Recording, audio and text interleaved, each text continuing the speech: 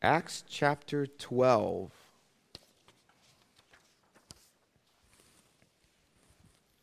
Acts chapter 12, you'll turn there.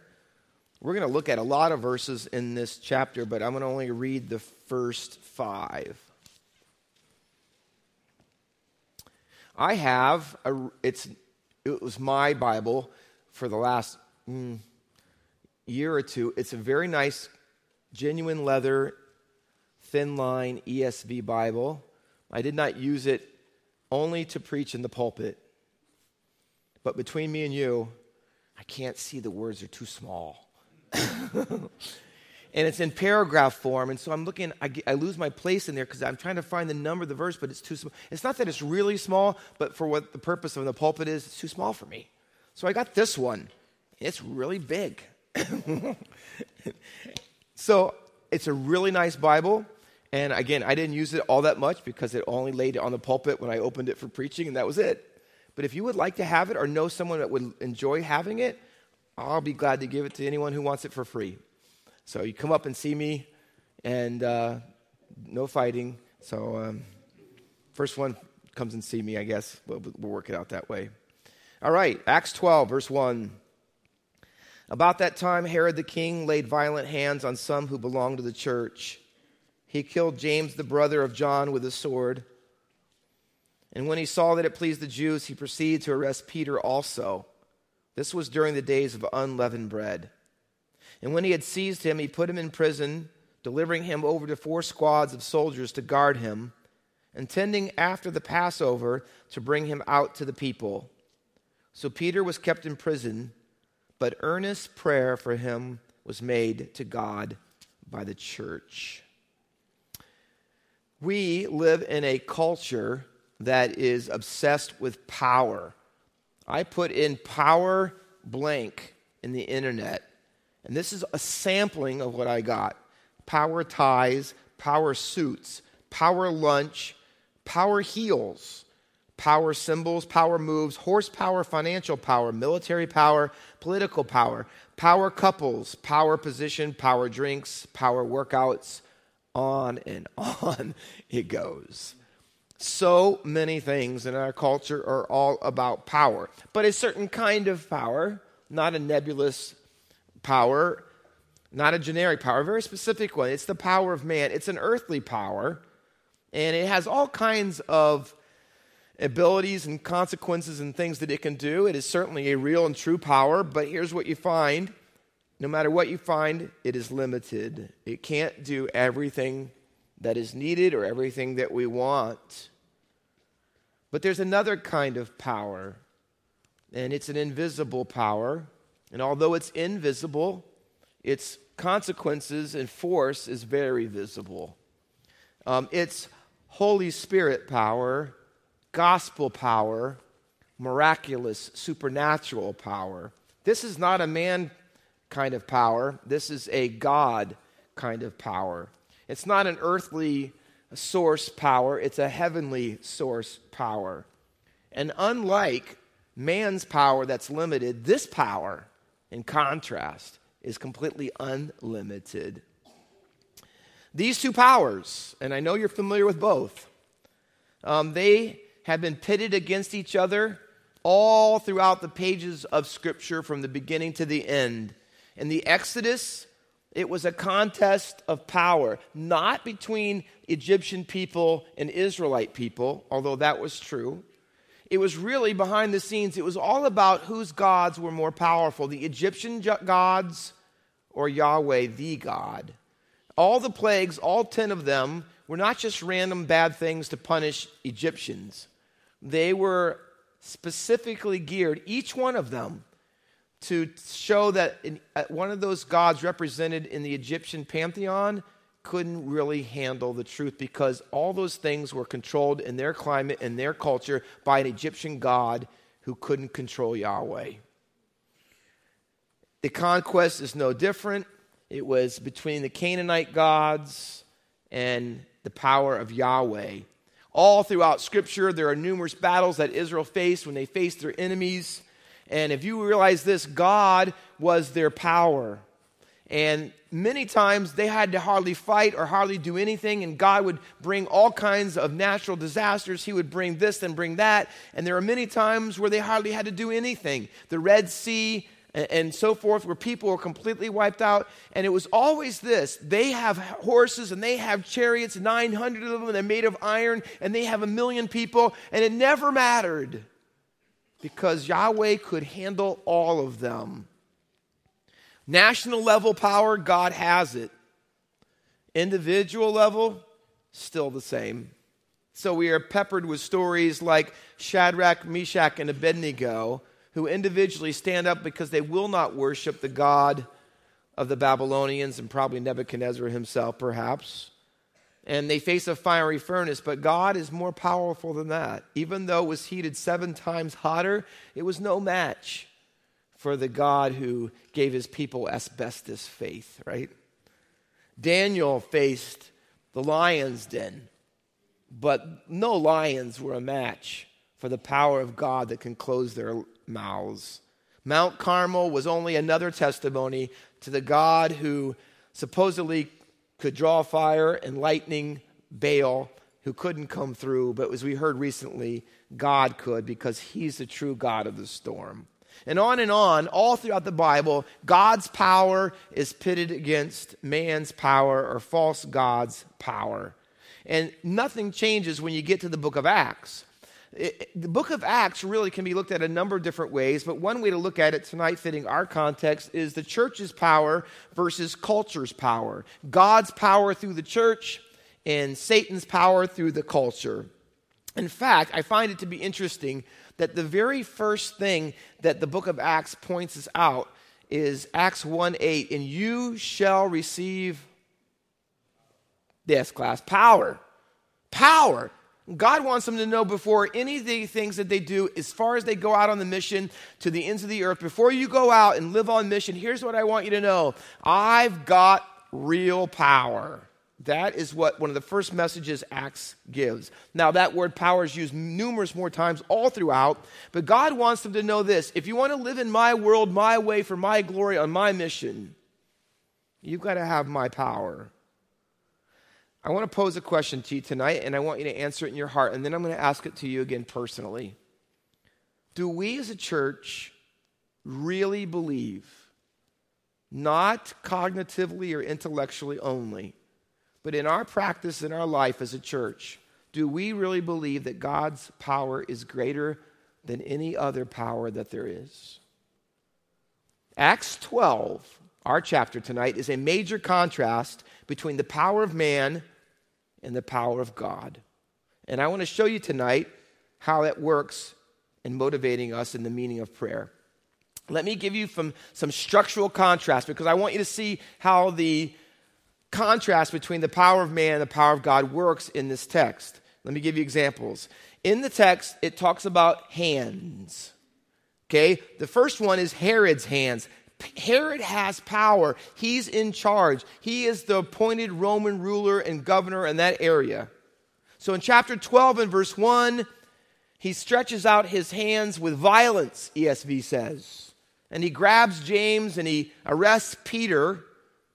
And in chapter 2 and verse 11, it says that looking back after he's delivered, Peter says, I'm sure that God sent his angel and rescued me from the hand of Herod. So Herod's hand has power. He can arrest people. He can have them killed. He can have them thrown in prison. He can do seemingly whatever he wants. Herod's hand is powerful, but it's not the only hand.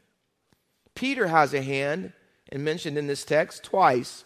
Once in chapter 12, verse 7, and the other in verse 17. And the first time Peter's hands are mentioned is when the angel comes to him when he's locked up in prison, and his hands have chains on them. But the chains that Herod put on Peter's hands are no match for the power of God, because just in a moment, the Bible says, the chains drop off of him.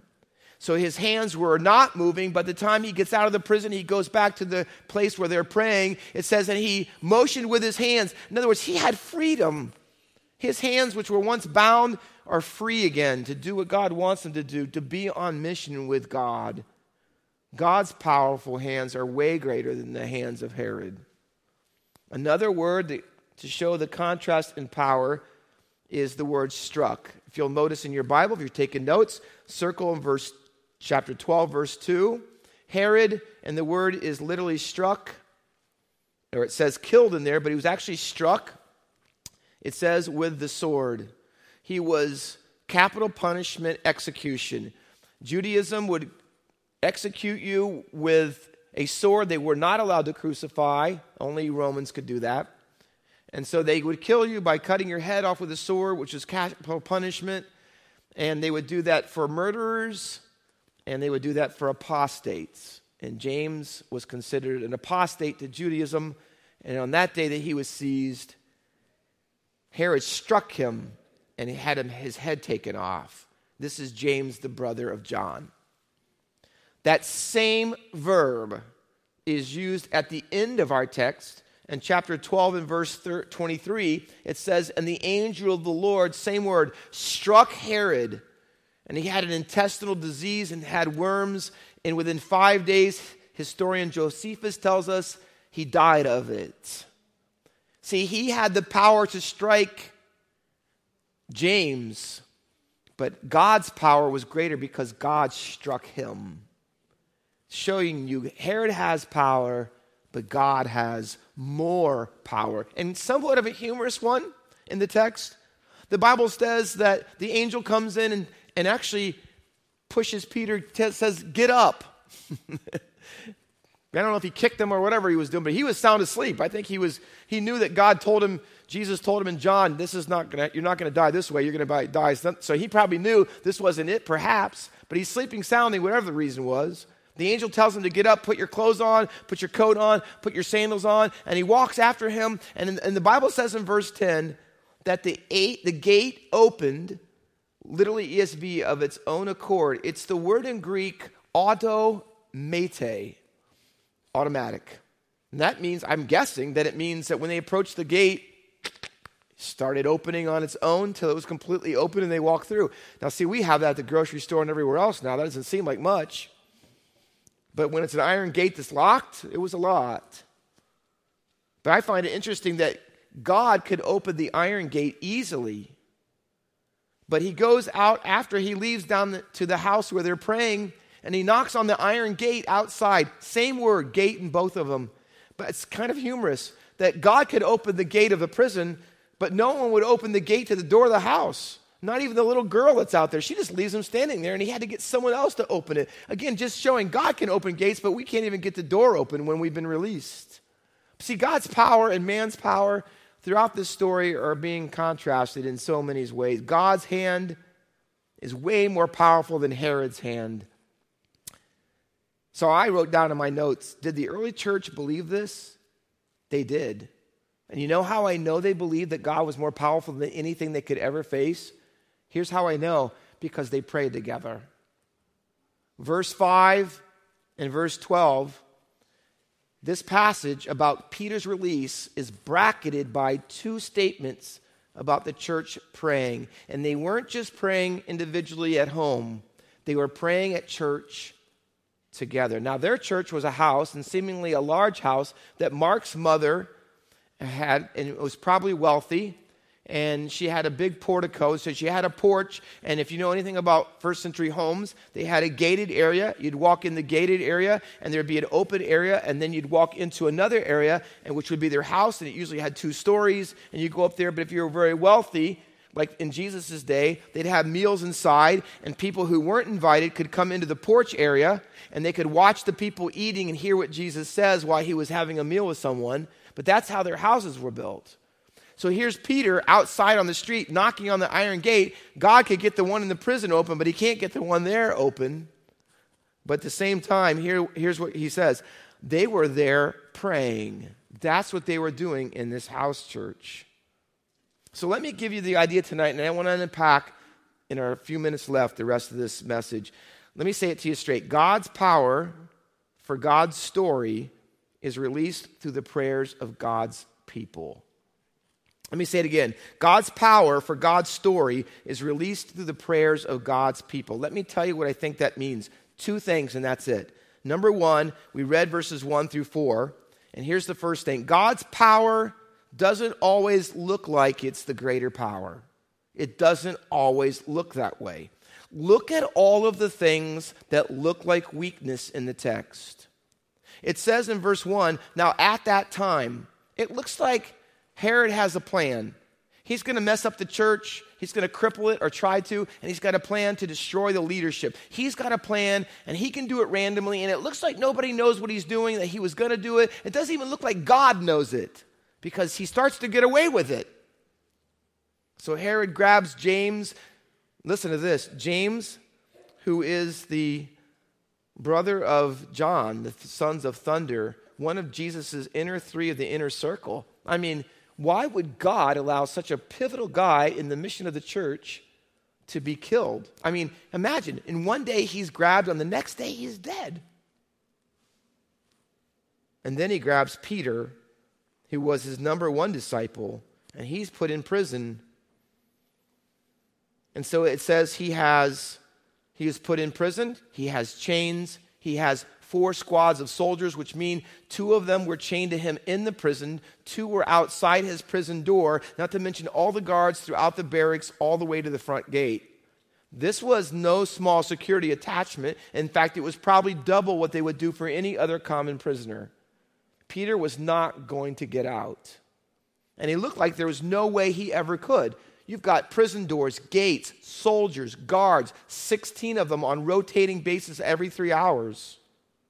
So you got chains. How in the world? It looks hopeless. Because why? Because James already been killed, and it looks like it's going to be the same thing for Peter. But see, God's power is connected to God's plan. Herod has power, and he has a plan. But here's what God wants you to know. I've got power, and I've got a plan. God's power, and here's where we're going to struggle. It doesn't always look like it's the most powerful. Why? Because he often lets it look like weakness. Chains, prisons, bars that don't open, people being killed with a sword. Does God really have a plan? If he is, how is this working it? Is Herod really more in charge than God? Is God really not on the throne? Paul says this, God's grace and power are displayed in our weakness. And Paul had a thorn in the flesh in 2 Corinthians 12, verses 7 through 10. And he says, you know what God's pattern is? Not display his power through your power, but display his power through your weakness. See, everyone was vulnerable for martyrdom, even James, the brother of John. Peter could be arrested. You know why? Because the pattern is this, suffering and then glory, weakness and power through weakness. James was executed, Peter was arrested, imprisoned, and it seemed overwhelming. It seemed that they were helpless, and it seemed like there was nothing they could do. And so you know what they did? They gave up and forgot about it and said, I hope this works out. No, you know what they did? They realized there was something they can do. In fact, I think they realized it was the most important, powerful thing they could do. You know what verse 5 says? They prayed. They prayed. They didn't get in contact with their mayor or their congressman. They got in contact with their God. See, they didn't walk on Washington, but they kneeled toward heaven. See, that's what they did. Is that our first resort? Is that what we do as a church? I'm telling you, without being prophetic, times are coming and they're going to get worse. Suffering, opposition, persecution, and perhaps worse in this country is coming. We need to be a praying church. We need to embrace the weakness that we have and say, God, I want your power to be displayed in it. See, God is more powerful than Herod, and he's more powerful than prisons. Did you know that there was a prison story? Remember we have prayer stories? Prison story before this one. Chapter 5, they had put him in prison, and they came to get him the next morning, and they were all gone. After this is another prayer story, because in chapter 16, Paul and Silas are locked up after being beaten in prison, and at midnight they're singing songs, and God sends power, an earthquake, all the doors open. God can open any door. He opens the earth, and they could go out. But see, here's what God is. I want to tell you, story after story after story. You know why we're encouraged? Because we read, God does that stuff. See, I want to hear the stories that we have at our church. See, I want us to say, here's how God opened that door, literal or spiritual or metaphorical. Here's how God did that for us. I can't believe that God allowed that to take place. That's how we get encouraged to pray. I believe with all my heart that if the grave couldn't hold Jesus, how could the prison hold Peter? Are we not coming up on Easter? God has power. You know what kind of power prayer holds on to? The power that raised Jesus Christ from the dead. When you get on your knees, when we get on our knees, we're asking God to do what only He can do, and He can do anything. See, we don't like to look weak. We don't like to look helpless or powerless. Read the Bible over and over again. 1 Corinthians chapter 1.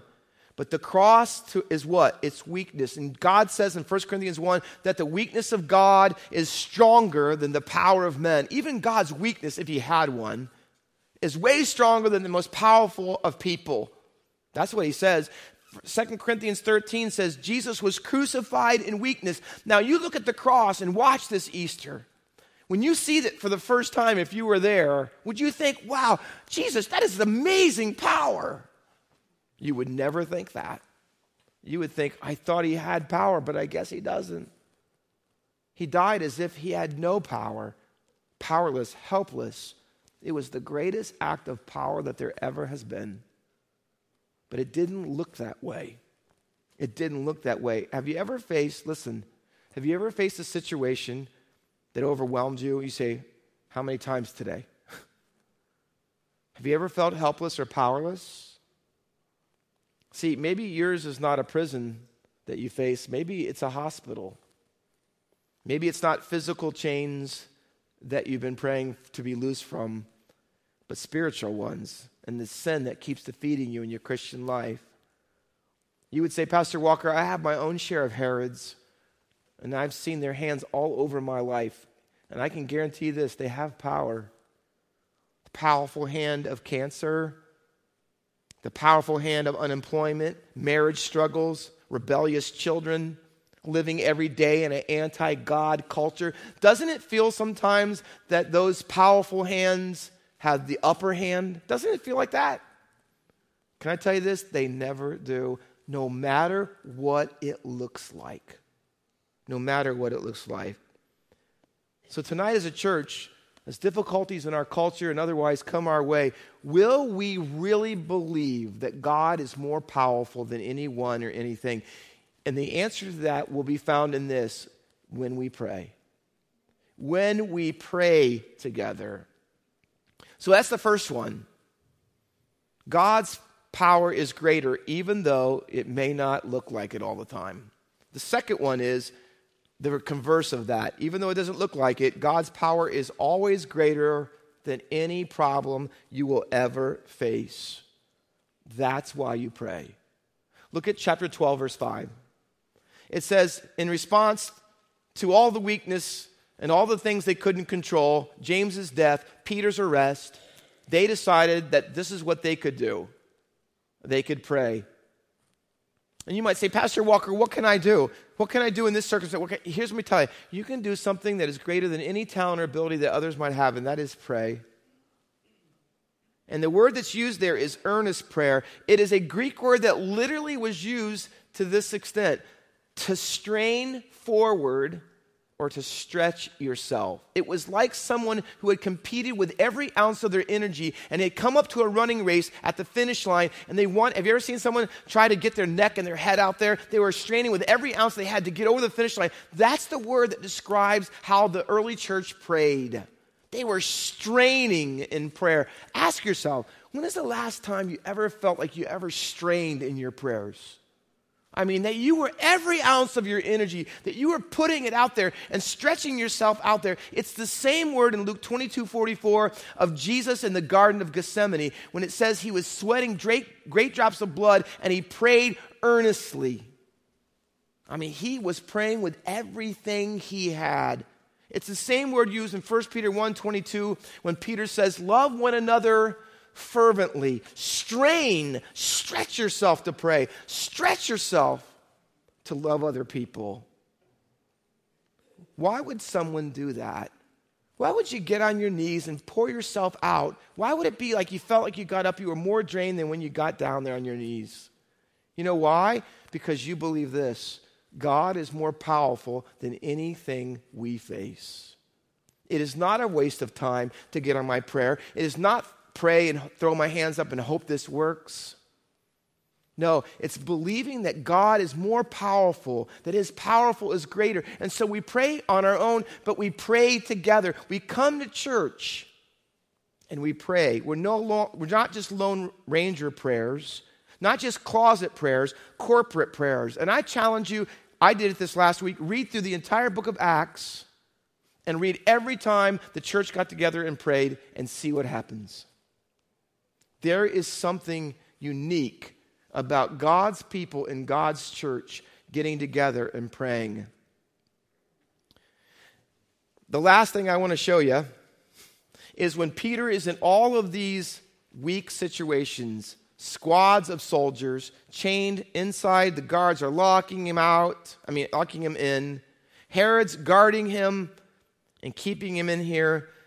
But God also sends His angel because God's guarding him, not so he can be killed like Herod guards him, but God is guarding him to get him out. And so the Bible says, listen to these words. I want you to see if you can hear the echo. The angel comes in and he says this. He kicks him or whatever and tells him to get up. And get up quickly. And the Bible says that the angel came that very night. So at nighttime, the angel comes and says, get up quickly, and I want you to get your clothes on, and I want you to put your sandals on, because God's delivering you now. Do you ever hear those words put in that order anywhere else? Yes. Yes, that's what God told them in Exodus 12 and verse 11. Read it for yourself. Those very words are used when it was time for Moses to tell the people, we're leaving tonight. Get up, put your sandals on, get it quickly, because God is freeing us. All those words are echoes in this passage. Why? Because when did this take place? At the Passover. See, God's Passover, the first Passover, Peter was reminded of what? God's unbelievable power to bring plagues on Pharaoh and to have Pharaoh completely wiped out and decimated. Why? Because God knows how to deliver His people who need freedom. Peter found out this, that the God of Moses is the God of Peter, and He can do the same thing back then that He can do today. And let me tell you this, listen, you know why we should pray? Because the God of Moses is the God of Peter, is the God of Christians at Faith Baptist Church. He is the same today, yesterday, and forever.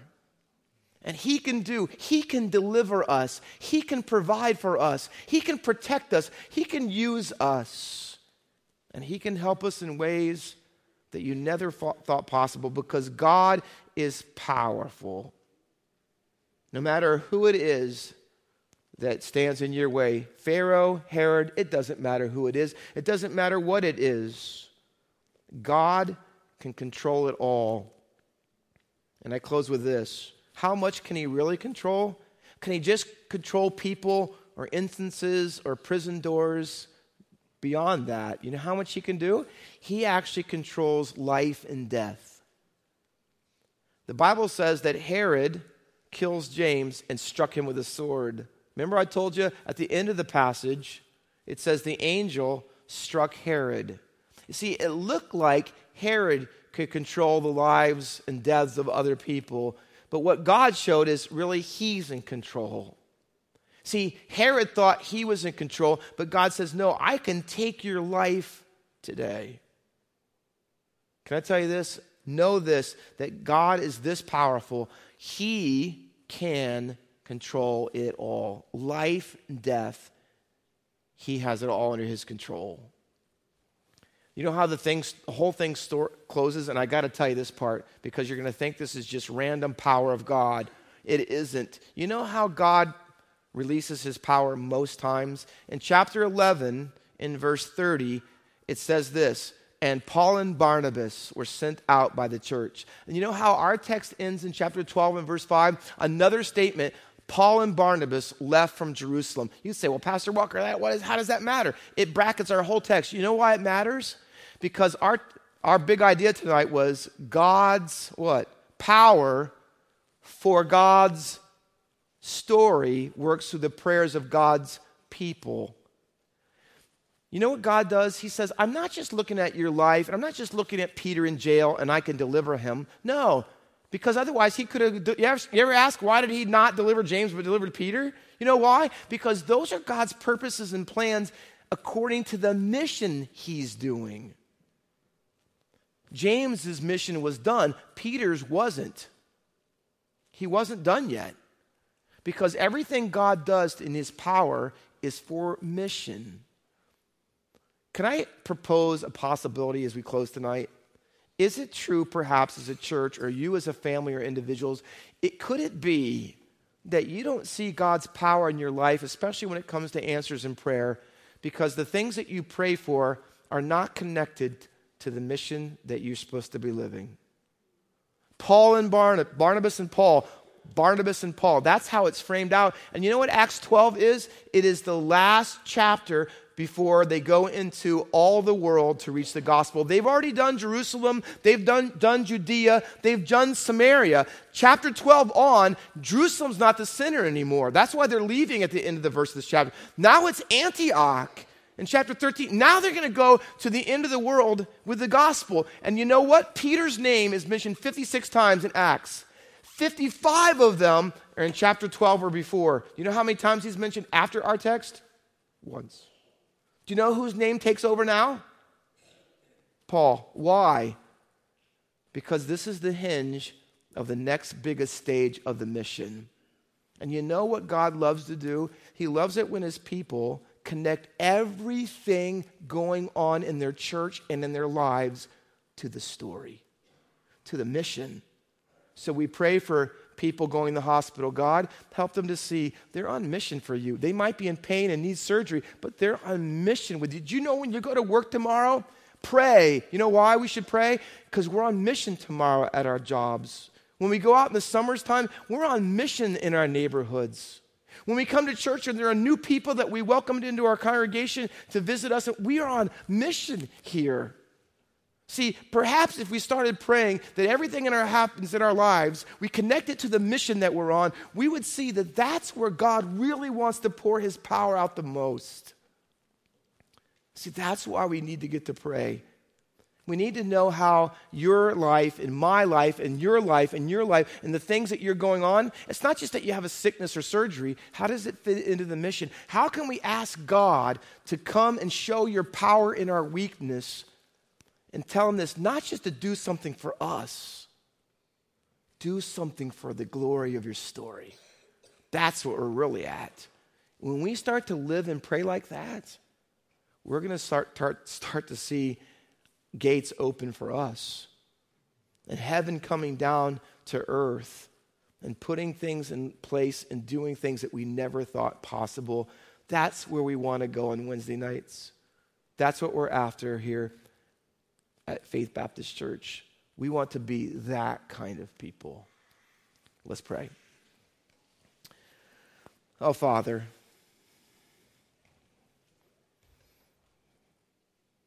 help us. Oh, Peter knew exactly where he fit in this story.